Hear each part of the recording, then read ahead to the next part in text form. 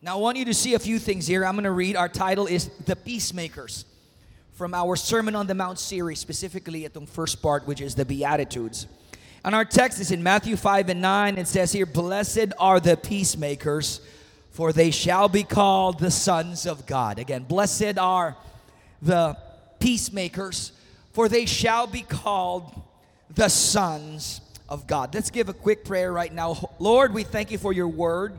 We believe it's already anointed. We ask for your spirit to flow freely. We open our hearts. We are ready for what you want to say to your people in this church. This we pray in Jesus' name. And everybody said, amen. Give the Lord a clap offering of praise and then sit down and let us have a good time. If we go back to our text in our lesson about the peacemakers, it says here, "Blessed are the peacemakers, for they shall be called the sons of God." Now watch this. It didn't just say, "Blessed are those that have peace," although yes, that is relevant and we want to be that. But the Bible is talking about something a little bit more commission perspective. May upod siya nga patawag or pagduso sa aton. No, there is a commission, there is a task at hand. And the task at hand is simply this. And it's becoming a peacemaker. And a peacemaker has a very close correlation to your revelation of your identity, which is being a son of God. Sons just naturally manifest peace. Sons have peace, and sons naturally manifest peace. Now remember, when si Jesus Christ ara sa kalibutan, He talked to them about peace. He told them things like, "My peace I give unto you. Don't let your hearts be troubled." Isn't that fascinating? Kung tulukon mo siya, it doesn't make sense, right? Because He tells them, don't worry, don't let your hearts be troubled. Do not be flustered about this. I'm about to die. I'm about to be crucified. You're gonna lose me. But He said, don't you worry about it. Be of good cheer. Do ka opposite, no? Kaya kung lantaw mo sa Ilonggo nga perspective, in our modern times, it would sound like this. Madula na ko, pero magpangalipay ka mo. But I like how Jesus said, He said, "My peace I give unto you." Now watch this. He didn't say find peace, which is the theme of all religions. In the religion of Buddhism, it's always about finding peace or the state of perfect peace, which is nirvana. To achieve peace or nirvana, you have to follow a certain path. Kung masunod mong path nga ni, ma-achieve mong nirvana. Same thing with paradise sa Islam. If you follow the certain tenets, then you will have the peace that Islam promises. The difference between other religions and Christianity is this. Other religions promise peace if you follow the rules. And there is relative peace when you do that. But it's different with Jesus. Kay Jesus lain. What Jesus said was simply beautiful. He said, "My peace I give it to you." It's the peace that the world cannot give. Meaning, there is no natural sense. There's no natural reasoning for the peace that you are having in your life. You're not supposed to be happy right now. You're not supposed to be clapping your hands and shouting hallelujah because you just got bankrupt. You're not supposed to be smiling when you just lost a relationship. But for some reason, you have a peace that doesn't come from you. It comes from Jesus. It's not a religious act. It's not something that you have to accomplish. It is something that He has given. I want to open this story. Ang story ni Peter Tanchi, senior pastor and founder of CCF. When his daughter was a teenager sa Ilabalay, Peter Tanchi is Chinese. Ang asawa niya, American. And inside their home, samtang ara sila sa Bible study. Ang ila bata nga babae, ginbilin nila sa balay nga teenager, ginsulod sang mga lalaking. And then she was raped. Left for almost dead. Pag-abot nila sa balay, wala na panapto ng ilang bata and ginlapastangan sa ibang mga tao. Now, let me ask you a question. How would you react? I'm going to tell you how I would react. I will tell you how I know Ryan would react. You know what I would do? I'm going to jail. Masulat na ko daan sa last will and testament ko. I'm going to jail. I mean, may mga time gid nga dapat may prisuhan mo na lang gid na. That's Ryan. But at that moment, you know what Peter Tanchi did? He forgave them. Went to, kaya nadakpan sila, na priso, sa nadakpan na itong mga taong ito na priso. He went to the prison, and then he preached to them and shared to them the word of God. And those men who victimized and raped his daughter, they all accepted Jesus Christ. And some of them became members of their church. What a fascinating story.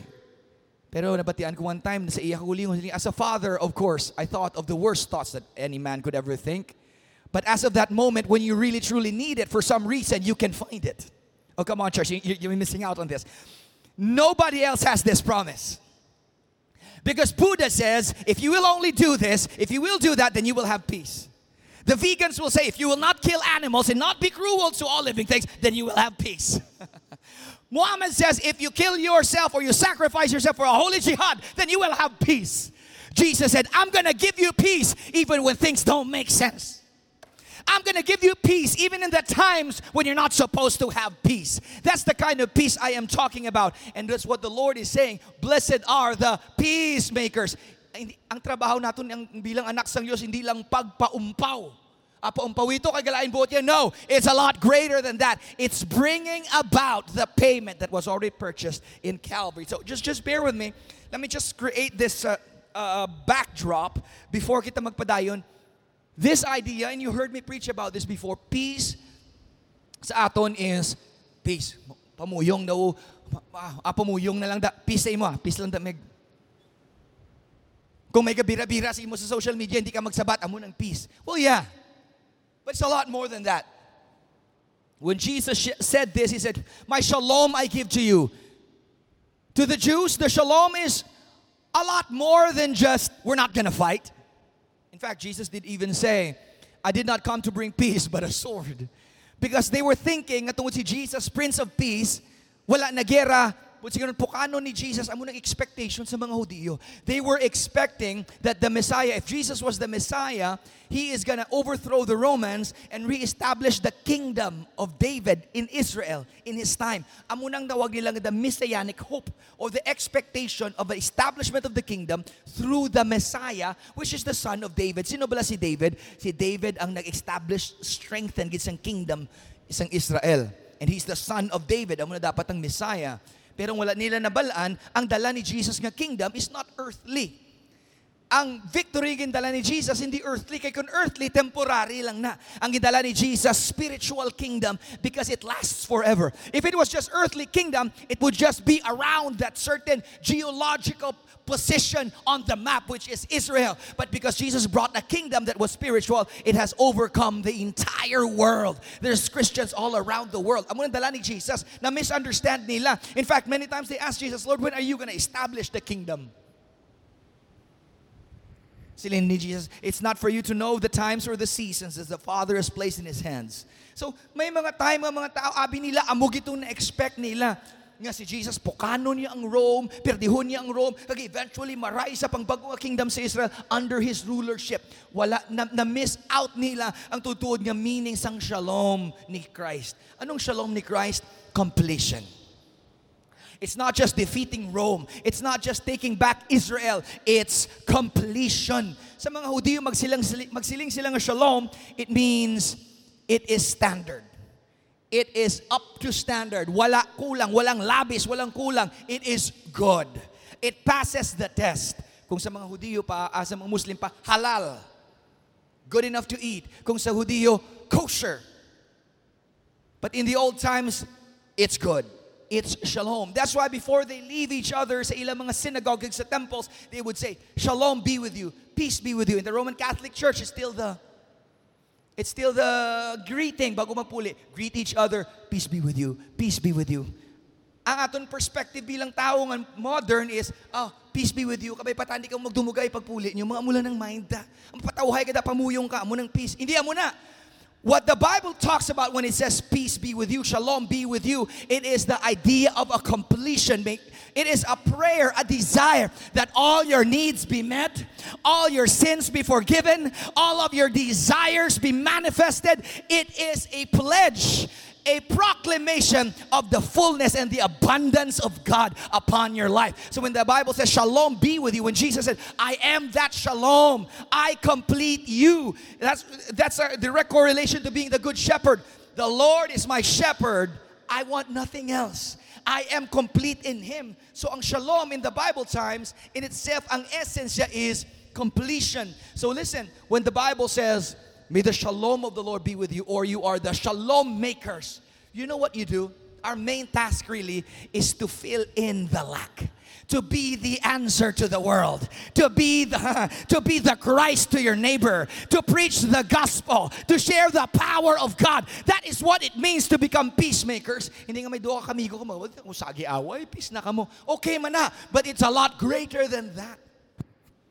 May naman kutsong na sa ako na I've told this testimony before. When I was back in the States, sa one Bible study, somebody stood up and he said, Pastor, if God is really good, why is there still hunger in Africa? Or even there's a lot of poor people in the Philippines. If God is good, can't He just fix all of that mess? He has the power to do so. But He can't. And He won't. Because if He did that, then He would have broken His own word. Genesis 1:26, liwat-liwat si Pastor Ryan. He already gave that authority to us. The power to change this world is not on God. It is on us. It's His power. It's His ability. He placed it on our shoulders. We're supposed to bring about the shalom into everywhere we go. So that the blind eyes are open. The deaf ears are unstopped. Cancers disappear in the name of Jesus. If the church does not fulfill completion, what is the purpose of the church? We're not just a glorified clubhouse nga makita kita kada Sunday para maka-appear kita kang makapamati kita gamay nga wali. No, the intention of the church is to fill in a need that the world cannot give. This is what Jesus said. The kind of peace I'm giving you is the kind of peace that the world could never give. Mas like, may nakita ko one time. Balang ko dapat masimbad siya sa the way. Nagsulod ang family niya. Pagsulod dira ako, hey, kasunod ko. I'm sorry I love you, but you know, it's wrong. Pagsulod niya, I'm not gonna say the name. Bilog yung pamilya, nagsulod niya masimba. Siya na nahaog siya. Kag nagkato sa SM, but maano to siya sa SM. Listen to me. Hindi mo masalpakan sang SM, sang entertainment, sa kung ano nga bagay ang pulong siyang Diyos. You cannot, there's no entertainment, there's no money, there's no affluence, there's no fame, there's no barkada, there's nothing in the world that could fill in this gap. It is the peace of God. That's why there is a church. Not because we're perfect, not because we figured it all out. No, the reason why we are here, because we believe that what we carry is the answer to the world's problems. Na naman ko tong friend ko, ang member to sa America, asking me, why is it happening? Why is it? Listen, the reason why there's hunger in Africa, because the Christians aren't moving. I'm just going to tell you right now, the reason why there is poverty and corruption in our nation, because the Christians are not moving. You don't misunderstand me here. As soon as the Christians rise up and take their rightful place and say, you know what, I can't stand this no more. I'm going to stand up and I'm going to preach against this. I'm going to talk about this. I'm going to let the world know about this. And when you start doing that, abi mong sabat, hindi makato sa dalan, kag maprotesta, ala, ibagsak. No, that is not the way. That is not our way. You know how you're going to do it? You go about it and you share Jesus to as many people as you know. And when they hear about Jesus, they tell their friends, their families about Jesus. What happens? Peace expands. And when peace expands, the kingdom of God is expanded. Peace is completion. Blessed are the peacemakers, for they shall be called the sons of God. Now watch me. You are the sons of God. Now go ahead and make peace. He didn't say wait for peace. He said make peace. You're missing out. Kaysa mag-abot ka sa mga problema, hindi tagani ka minister sa iban, kayawang kay minister sa galingon mo. Kaya pag-abot sang problema sa imo, una ka pa depress sa iban nga tao. Pastor, malain lang ma-depress. Hindi malain ma-depress. Tanan kita gaagi. Listen, I'm not saying that if you got depressed, you're bad. No. What I am saying is, yes, you went through it, but you also have the power to get out of it. I'm not diminishing or demeaning your experience. Yes, there are some people who cut up their hands. I get it. I understand it. But you can get out of it as soon as you want. Because you are a son of God. You make peace. So there's two types of peace we're going to be talking about. Wala pa taka sugod mga utod. Here we are. Two types. Number one is peace within or just being at peace. Sino gusto sina? Nga bisan ano ka katabo sa palibot mo, you just are at peace. Ikaw ya pastor, hindi ko amo na all the time. So I'm preaching to myself as well. Nami kun honest, kakagula ka pretend bala. Wala ka binutig, way ka sa ginatago, so you can be honest about yourself. I'm preaching to myself as well because there are times, many times actually, when I got out of my peace and started to decide and to react out of my own emotions because I feel like there has to be justice done to me because this is unfair. No. You have peace within. That's the first thing we're going to talk about. Number two, manifesting the peace or peace outside. So peace within, peace outside. The peace within should come outside because the peace outside reflects upon others and then they also get peace within. When they get peace within, they release it to the other people outside. What happens? The kingdom of God is expanded. Amo na ginatudlo sa Bible. Why do you think sa Bible ginatudlo? Greet each other, peace be with you, peace be with you. Sa Roman Catholic Church, kin-adopt na siya, peace be with you, peace be with you. Hindi lang na paghidait, in the sense nga hindi mag-away. That's meaning, may the blessings of God be with you. Shortcut na siya sang Aaronic blessing, which means, may His favor go before you, and beside you, and around you, all around you, and within you. He is with you. In the morning, in the evening, in your coming, in your going, in your weeping and rejoicing. He is for you. He is for you. From now until forever, it should expand. When peace expands, that's when the children of God are revealed. We are peace-making machines. Galing pastor, I just cannot. Because nasubong ang feeling ko lang kaya doon na lost ko lang. Yeah, okay, I'll give it to you. Na lost ka for what? A month? A week? Too long. A day? Too long. Sige, 15 minutes, 30 minutes, lost, get lost. Okay, but then come back. Kung gusto mo, gid, hibi ilang da sa isa kay God. Actually, pinakanami mo imuon, kung feeling mo dumabuang ka na, ihibi sa Diyos. Ang mga bagay nga wala sang sense, Lord, wala na gid nga sang sense, wala sang meaning, Lord, why me? Hindi pag ihambal sa tupad balay, ihambal sa Diyos. Hindi pag ihambal sa Facebook, ihambal sa Diyos. Ang pinakasadya na makita mo ng iban, mga lalaki. Tapos mapahuni sa mga subo-subo nga tukar. Himbayaan sang miga kag sa Facebook. Oh my God. Oh Lord. Ginapiestahan sa bilog ng kalibutan. No. Idalagan na yun sa Diyos. Ipalapit sa Diyos. Now, I'm going to show you a few things here. There's essentials because we are peacemaking machines. I said this before and I'll say it again. Sige, ginambalgan ni Sharon, ni kabataan ko, if you're bored, you need Jesus. Because really, there's no reason to be bored. You have a built-in entertainment system inside of you. Every time nga duga pang luya ka, palapit kay Jesus. There's power in His presence. There's joy unspeakable and full of glory. Now, since we're peacemaking machines, what are the essentials of peacemaking?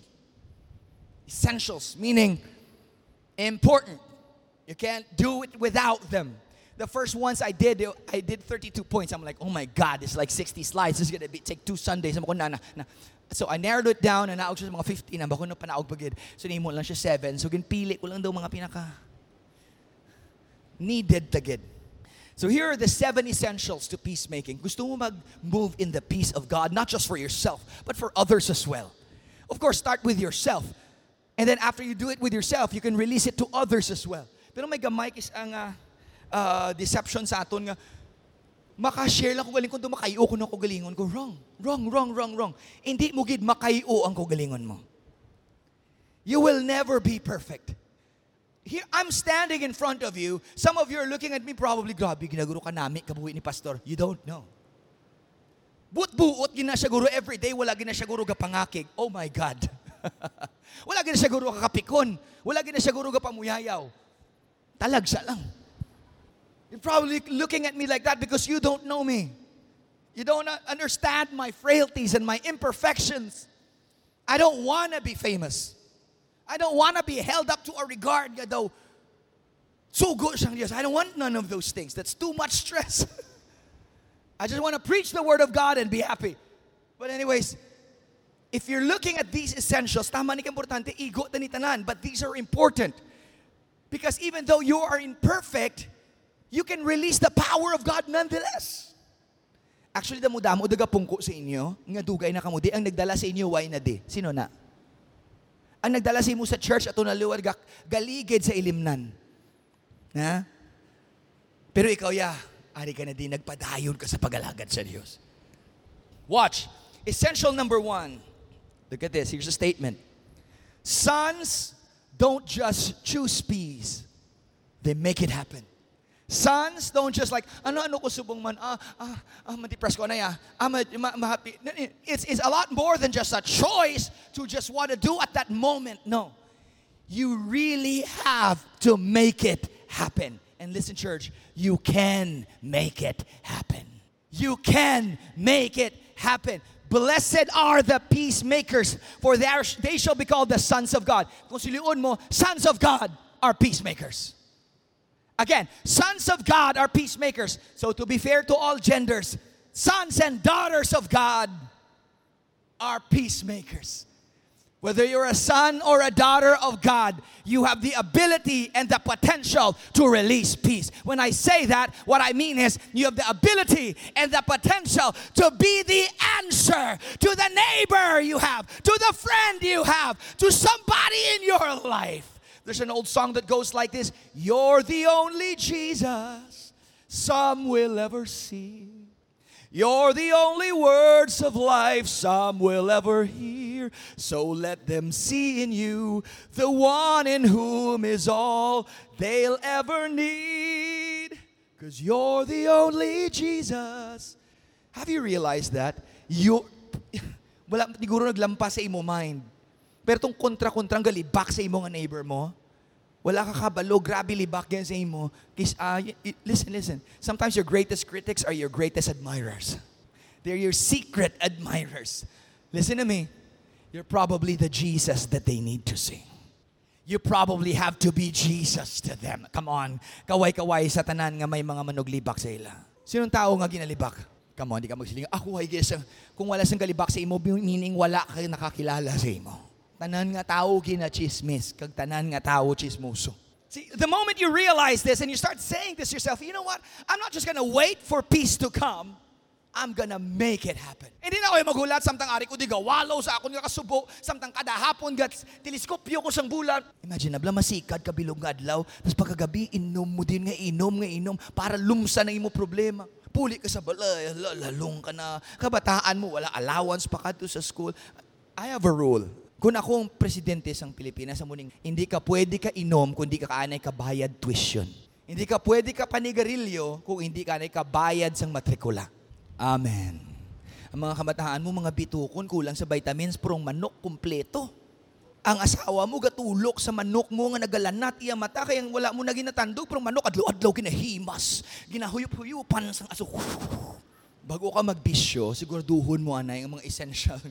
Ako lang niya, kung ako presidente. Dapat pakitaan ay ang resibo and then pili ka din kabakal sa tiyanggi. Anyways, let's go back. So, sons of God are peacemakers, meaning, listen church, you don't react to things. Did you know that your reaction to your problem is the only thing that you have total power of?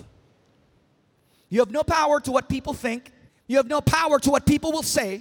People will say whatever the heck they want to say. They will think whatever they want to think. The only power you have over others is how you react. This is how you react.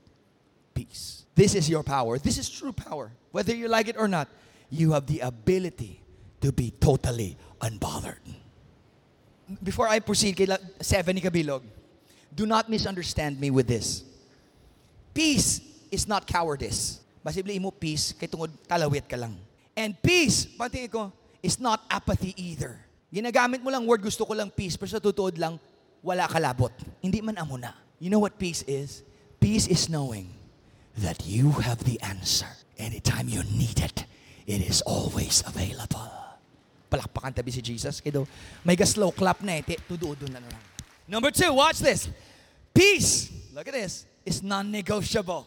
Peace is non-negotiable. Stop negotiating. Stop telling yourself, you know what? I have a reason. Because, you know what? It's my monthly thing. Kay bala mo, mugi ko niyan. No! It's non-negotiable. Stop negotiating with a storm.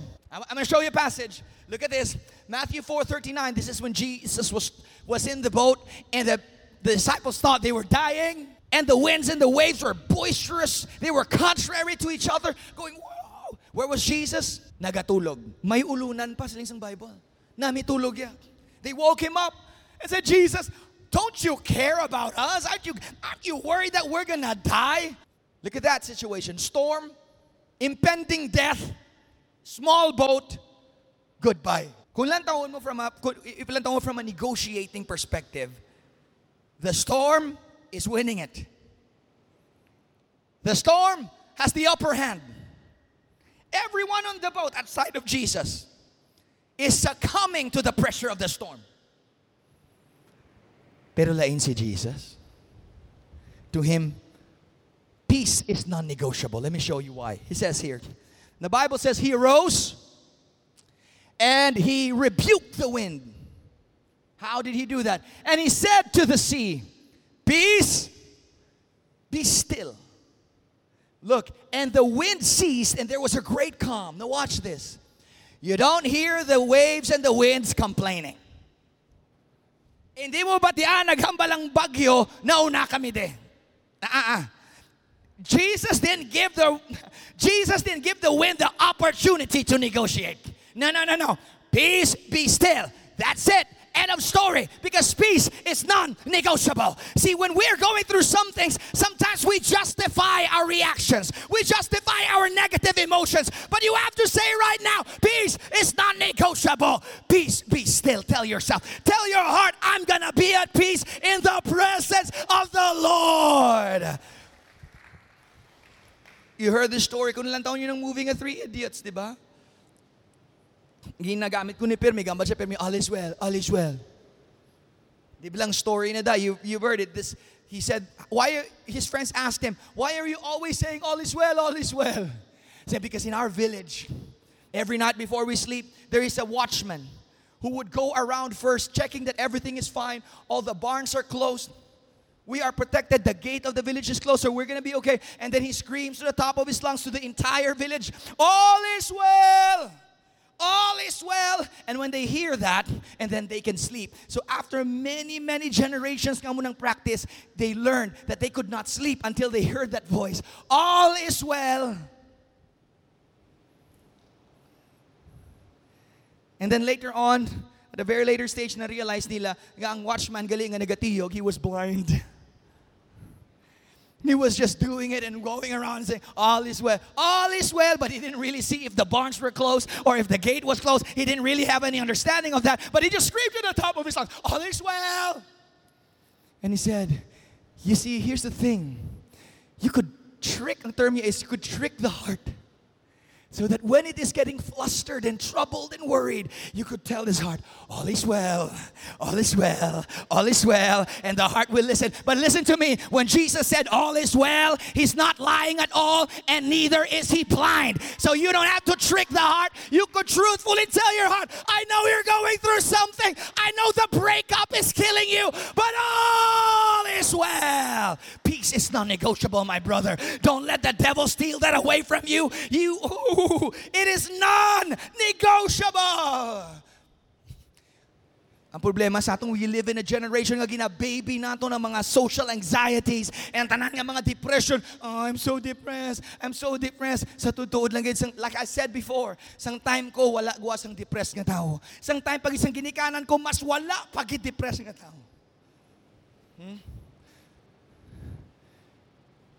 Cap Mike. Isang time ta daw damo repressed. Sa early 80s damo, wala ko kilala nga depressed. Wala ko friend depressed.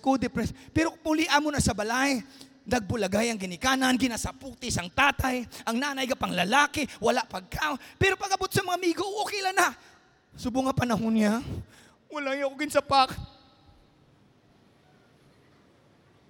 Really?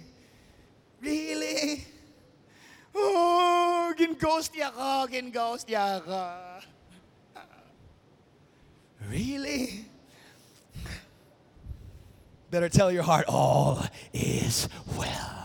Oh, bayaan ka sang migo mo, all is well. May mas gwapo pa na nga mag-abot. Di, pastor ko, wala siya may pag-abot. Si Jesus mas gwapo gyapon. Di ba lang nakanta ta, I see your face, you're beautiful. You're beautiful. Gwapo man si Jesus, pastor po namin pagitan. I get it, guys. I know it. It's nice to be loved. Okay lang na. Pero kung wala, gid, all is well. All is. Ang kanta to bagay na nga, it is well.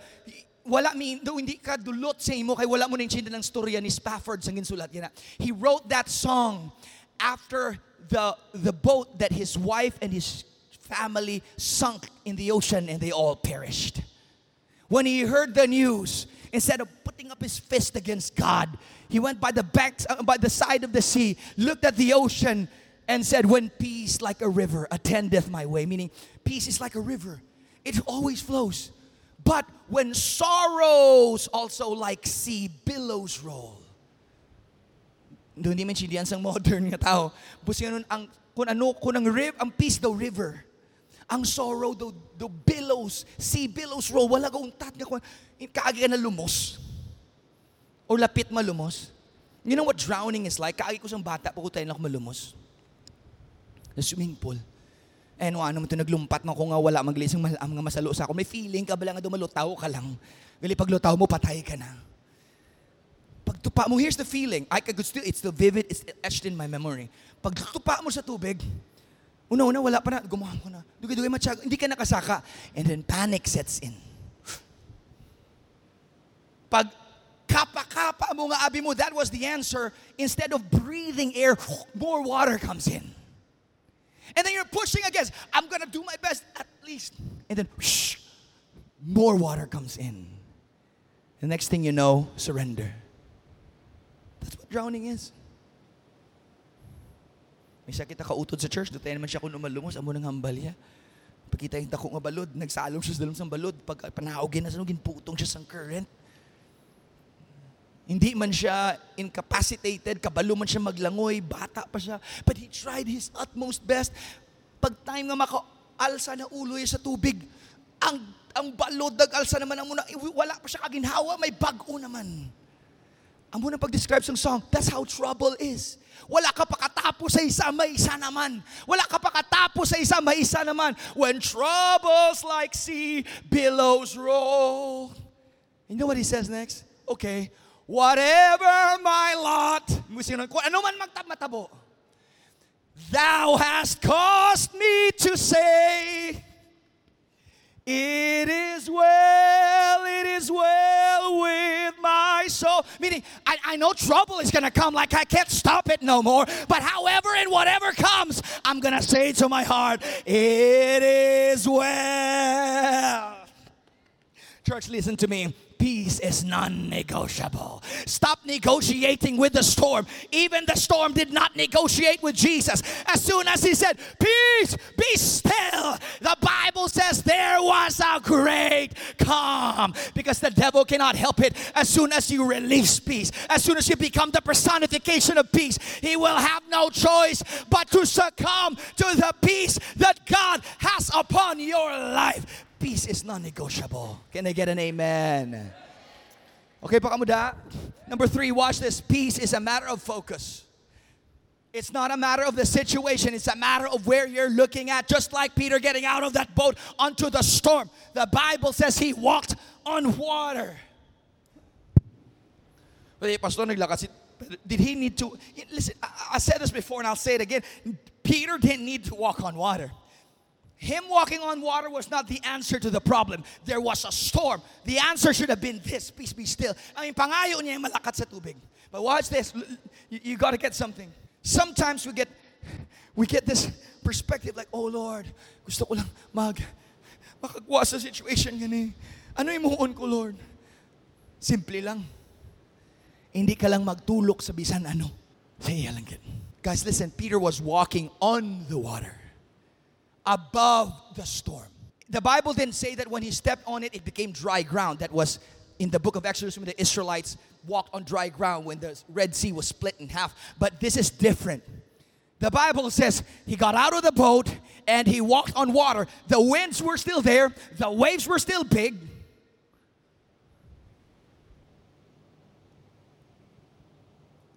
So kung dako ang balod, ang pagpicture natin, pero kay Pedro, galakata mo niyo. You need to get this. No. Because the winds and the waves were still there while he was walking.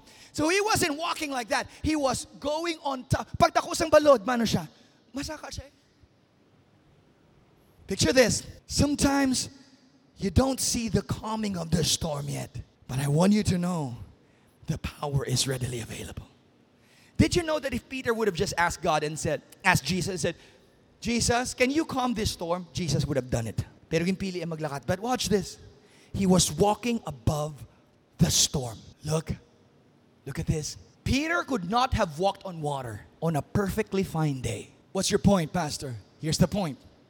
You walking on water has nothing to do with the storm. You could not have done it on a beautiful sunny day anyways. Hindi ka gani kalakat sa bisan tauhay nga tubig, you can't walk on water. Much less on a storm. But the storm had nothing to do with it. It was all about his focus. As long as he looked at him, he was just walking at ease. Din si Pedro, above the storm. Kung galakat siya, kag may balod nga nagabot sa tubang niya, ano ginimo niya? Ginlapawan niyang balod. Ginamba ko sa worship team, gakanta lang kita, naintindihan ta ba lang ginakanta ta? The victory is yours. You're riding on the storm. What does that mean? You're riding on the storm? Meaning, even the storm is under your control. Listen, it's not just under Jesus' control. It's also under your control. Watch. Just look at him. And no matter what that storm is, you can ride it out. Sa ano kadakusang problema, you focus on him. See, kung basahan mong Bible, all he had to do was lose focus. As soon as he lost that focus, he lost his peace. You lose your peace, you start to sink. Isaiah 26:3, let me read this passage. You will keep in perfect peace those whose minds are steadfast because they trust in you. I like it in the NIV and the NLT. It says it this way. You will keep them in perfect peace, those whose minds are focused on thee. You want perfect peace? Focus on Him. You know, sino sa inyo kagising na gin-try mo mag-focus kay Jesus pero wala, may problema ka, nag-focus ka kay Jesus, after nagsika-focus, sige ka worship, pero wala man sang sabat. Daw ara gyapon ang problema. That's okay. Keep walking. You're looking at the storm, but you keep walking. Ara gyapon ang bagyo. Just keep walking and looking at Him. And eventually, you and Jesus will meet. And then He will say to the storm, peace. Be still. Keep walking. Look at Him. Hindi sagi deviate. Ang problema kasi sa atong kita balang nga dugay na sa church. Though na inundate na kinsang tanan nga Christian cliches. Like, let go and let God. Sobra na siya ka-cliche. Focus on Jesus. Sobra na siya ka-cliche. Nga para sa aton, do wala na siya meaning. So kapangita naman tas ang lain naman nga pagdalasang words. Listen, cliche all you want. You know how God said, commanded the Israelites, let not this book of the law depart from you. Meditate therein, the same thing, day and night. Adlaw mong Hudiyo, until now, after thousands of years, they are the oldest existing religion in the world, Judaism. They say the Shema every day. Shema Yisrael, Adonai Elohim, Elohim Echad. Halin pa sa lolo, sa mga lolo, halin pa kay Moses, sa subong sa mga Hudiyo sa bilugang kalibutan. Every day, Shema Yisrael, Adonai Elohim, Elohim Echad. Hear, O Israel, the Lord our God, the Lord is one. Every day, non-stop. Siling sang Bible, isulat sa mga dingding, sa mga pader sa imo balay para hindi ka malipat. Sobra sila ka-religyoso. Ginsulat nila sa gamay nga box, ginbutang nila sa tubang sa ilang mata. Parang hindi nila, ang law, ginasulat na siya, ginamut nga kulukos, ginuskumay nga scroll, butang nila sa box, butang hindi kita mo na. Sa mga Hudiyo, nga mga Orthodox, arid ka pilit sila mata. Para everyday, bisa sila magkatumakita doon nilang scroll. Let it not depart from thee. Amo na basang Bible. Liwat-liwat, again and again. Kita ya, Sobra takaanad sa nagbinagbing nga preaching, tanan nga nagbinabing ako. Dapat may bago naman nga pakulo si pastor. Dapat may bago naman nga words. Bago naman nga title. You know, I'm gonna try my best. I study every day. I read every day. I do that all the time. I meditate on the Word of God. But you know, at the end of the day, if you're gonna treat it like this, you're not gonna enjoy it. You're not gonna rejoice. You're not gonna learn. You're not gonna grow. But if your heart is steady on Jesus, it never gets old. It's always beautiful. Daw ka counterproductive ni nga ako ni mahambal pero sa tudod panahon ng kalipatan tang idea nga dapat kita i-entertain. Dapat na minamigid pero may music na minamig pero may wali ni pastor. Sa tudod lang, I'll be honest with you, kasi may gamay nga pressure man sa ako. My God, next week ni karong ga-expect naman sila karong If I stood up here and preached one service nga daw buot ko one service lang. Mahambal ako nga, okay mga utod ha? Ang Diyos naton bala mga utod, maayo gid nga Diyos. Lakat kamutanan sa paghidait. Amen. Mas mo, ano tabo kay pastor? Glain matsyag ya? Something's not right. Pressure man na sa ako. Honestly, I need to really do something. I really need to study. So, number 4, before I sidetrack kay 40 minutes running na ko. Peace is costly. Everybody say costly. Anong costly? Expensive. Mahal. Tama ka, mahal. Wala mo ginatipigan. The least that you can do sa ginhatag sang Dios sa imo, nga peace, gamiton. Huwag mo kayo nagamit. Yung mga nyo si Kagan, may ginambal siya sa una, I really like, Hamaya, I'm gonna get everything that Jesus Christ paid for. Kaginbayaran niya, away mo paggamit. Kanugon. Ang tanan nga ginwali ko sa imo, pagsugod sinisimbong tanan, it is all available to you because of one reason. Somebody paid for it. Here's the verse, look at this. But he was pierced for our transgressions. He was crushed for our iniquities. Look at this. The punishment that brought us peace was on him, and by his wounds we are healed. Look at this. The punishment that brought us peace. The peace that you have right now, what I'm screaming to the top of my lungs, what I'm insisting to you and say, make peace. You have peace. You can praise God in the storm. You can raise your head in the middle of your trial. All of those things are real. Not because I'm screaming it, not because there's a microphone, not because we are in a building and praising God. No, it's real because somebody paid a price for it. Kung inbayaran sang Dios, kinbayaran ni Jesus sang puwerte ka dako nga presyo. Tas hindi ta pagamiton, pasipalahan ta, paigadigad ta, That's why hindi gusto sang Diyos maglagan ta sa droga, maglagan ta sa alcohol, maglagan sa kung anong mga bagay. Because you know what? Everything you need to get out of your mess is already provided by the peace of God. And instead, maglagan ka sa alcohol, kay grabe problema mo. Wrong! That is an insult to Calvary. See, this is where we make the mistake. Pastor, hindi man sala mag-inom, di nakasulat sala mag-inom. See, ang point of view, sala kung hindi sala. The Bible says the letter kills. God is a jealous God. Ikaw hindi maglaing buot mo. Ang bata mo, ginpinahan, ginduplaan, ginsakit, ginlansang sa krus, parang mga kabataan mo nga iban, makahambal, I have peace in the midst of the storm. I can have joy unspeakable and full of glory. Pero instead nga gamito nila ang ibayaran ni Jesus, dito kayo nagkanto sa ilimnan.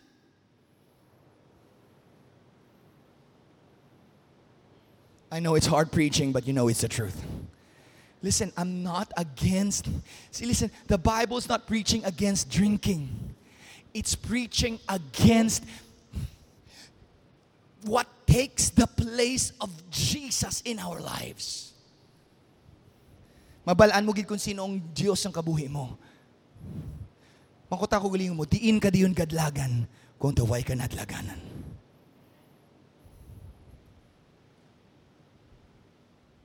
Kung way ka nadlaganan, kag-una mo nadlaganan, Bombay.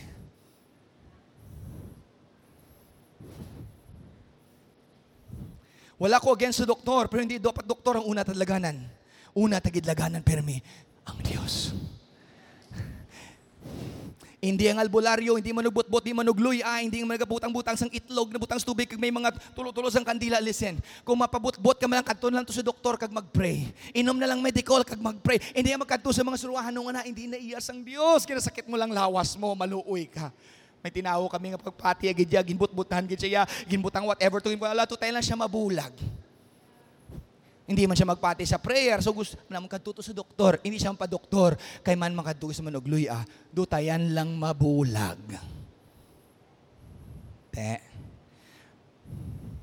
Sa amon balay nga daan doon, tumagla haunted house. Nakulbaan sila kay kadagabi may kapanitsit, may kapanawag nga lang. Kasi si Ray siya, nang gamay-gamay ko. Ano siya?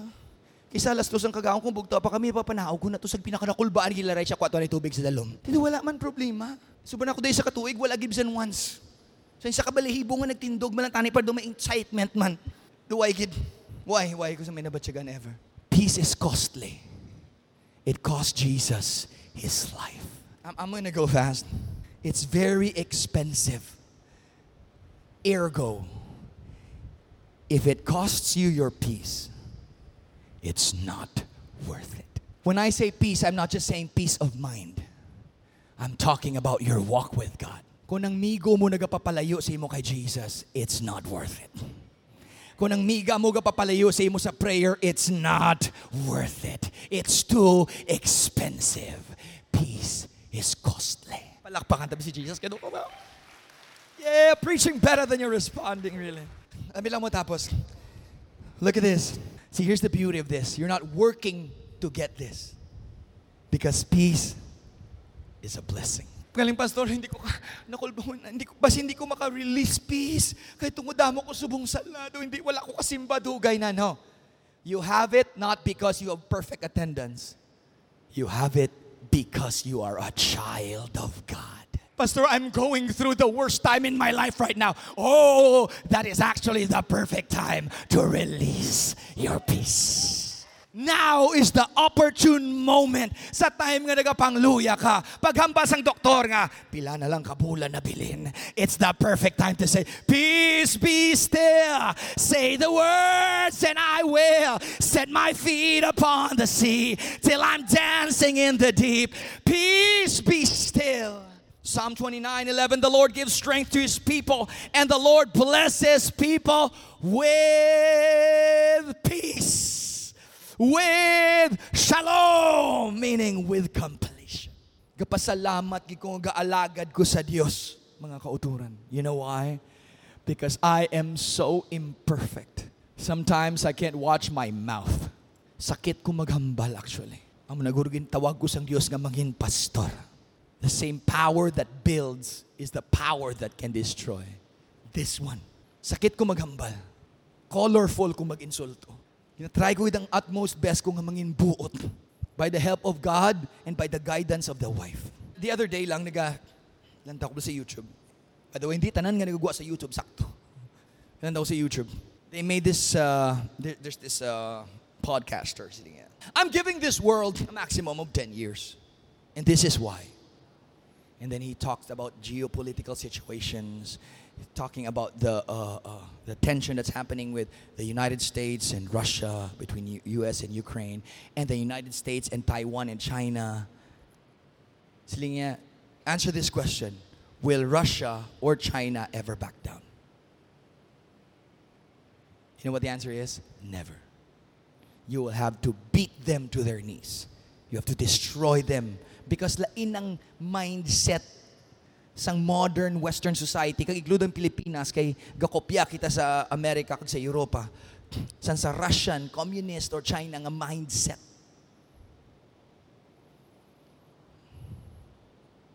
So siling, if none of this is settled soon, by show of force, we're expecting another world war in the next decade.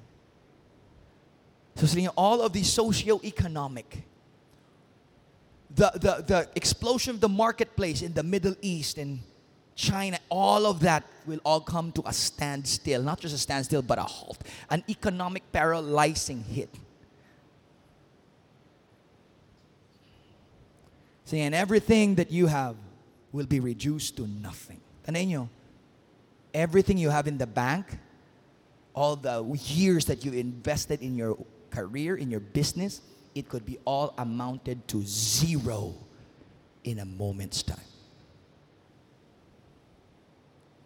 Subong to ka nami, do katawhay. Problema ta lang kung di ta mga pi. Problema ta lang kung di naman ta makaon, boss. Actually, lain ang problema ta subong. Ang problema sang ginikanan taya kung paano. Sang una nga panahon, kung ang uy, nagtambok ka. Butsing ganon, mayo na. Kaya nagtinad ka na, nagdako ka na. Sa aton problema ta subong niya, paano hindi magdako, problema ta subong niya, paano hindi magtambok.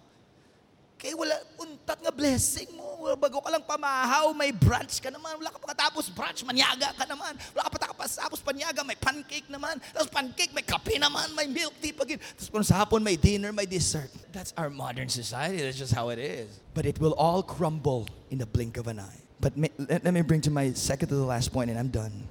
But peace is forever. Everything else in this world might fail. But hey, listen, you need to be a peacemaker because it lasts forever. Ang career pwede madula, ang negosyo pwede madula, but the peace of God remains forever. I'm going to show you a passage. I'm close to ending. And the effect of righteousness will be peace. And the result of righteousness, quietness and trust forever. Last point, as a peacemaker, not just peace within, but peace must be shared to another. That is the main purpose of the church. So you go into all the world, teach them. That's the purpose of the church. That's why we're here. We bring the gospel. The Bible calls it the gospel of peace. In Isaiah 52:7, it says it this way: how beautiful on the mountains are the feet of those who bring good news, or the gospel of peace, who proclaim peace, who bring good tidings, who proclaim salvation, who say to Zion, your God reigns. Now, in context ini is sa unang time when two kingdoms are at war. If you don't want to be at war anymore because war is expensive and costly and it hurts a lot of people and a lot of lives. So one kingdom could write an edict or a pact of peace. Padala na sa messenger. If the message is not accepted, the messenger won't return, or the messenger would return with bad news. But usually, kung di accepted, ginapatay na lang ng messenger. So disposable sa messenger na. But the messenger, sa unang time, wala pa sa mga Nike sneakers, wala sa nagbing sapatos. They would be running on their sandals for kilometers and kilometers every day until they reach the other camp. Sometimes they don't use a horse because a horse means war. So a messenger would be holding a message of peace, running to the other kingdom. Here's our proposal, the proposal of our king. Let's have peace and prosperity. Pagbaton sina, kung batunon sa piyak nga kingdom, because they think like, oh, we cannot continue in with this war. We need to have peace. So when that is accepted and the king signs, the messenger runs. The entire kingdom stands at the wall waiting for the messenger. Every day they wake up, is the messenger here? Not yet, maybe tomorrow. Next day comes, is the messenger here yet? Bringing the message of peace. Not here yet. The next day. And then one day, as they were waiting almost in despair that peace may never come, from out on the hills, a shadow is emerging. Look! And out comes the messenger, carrying that message of peace. His feet are calloused, bruised, worn, dirty from all the running, from sweat and the muck and the dirt of the road, facing the cold of night and the heat of day, carrying this message, the message that could save lives, right in his hands. Kung mag-surrender siya, kung mag-quit siya at one point, then the other kingdom will not know and the war keeps on going. So even if it's hard, he has to keep on going because he carries with him a message. The dirtiest part of him is his feet. The most exhausted part of him is his feet because his sole task is to run. But Out there, as he slopes up on the mountain, the Bible says how beautiful on the mountains. Look at this. Are the feet of those who bring. You know what the people do on the walls while they wait? Pag ulhot sang messenger, here he is! Peace is coming! It's on its way! You know, I saw this online, can describe nila better. The entire kingdom rejoices at him and cheers at him. Samtang kadalagan siya sa yes, come on, you can do it. Let's rejoice because peace is here. Samtang messenger, kapoy-kapoy na siya. He's at his last breath. But when he saw them, he felt strength come up again. My rejuvenation siya spirit, siya body. His muscles received fresh oxygen again. And he felt something coming up to him. And he started running faster. His feet are bruised. His body is tired. His mind is really discombobulated. But he has a focus on one thing. I need to deliver this message. And as soon as they get it, the entire kingdom rejoices because peace is finally here. Let me tell you, church, the world doesn't know it yet, but their hearts are groaning. The Bible says in the book of Romans, all of creation is groaning. Groaning for what?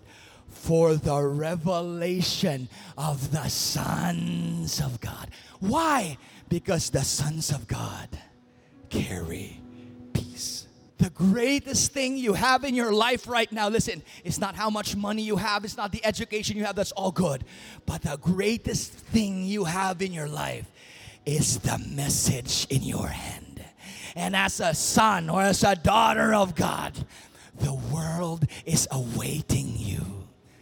Because in your hand is the answer to the cries of their heart. So what is the church doing? Nothing. Busy kita sa aton. What would happen if the messenger decided, you know what? I'm tired. I'm busy. Doesn't happen that way. I know sometimes kapoy na kita mga kauturan. Sometimes though, God, I'm at my last breath. I've tried it. Did my best. Failure. Nag-invest, na-fail. Reinvest, fail. I've loved, I fail. Lord, I'm at my last straw. I just want to quit. Don't. Because you carry within you a message. Good news. You don't know it yet. You don't fully understand all the articles written therein. But there's one thing you know. The answer is within me. I carry this treasure right with me, inside of me right now. That's why in moments na daw hindi mo na kaya, God is giving you strength. Come to me, worship me, raise your hand, find peace in me, because we have a task ahead of us that is so much greater than we could ever imagine. Peace within and peace outside. Peace within and peace outside. I know it gets tough. I know the battle sometimes is hard. Kisa may mga moment daw malumos ka na. After one wave, there is another wave coming. It's over for me. I don't want to do this anymore. But I want you to face that wind right now. Face that storm and say, you know what? I have been through a lot and I'm still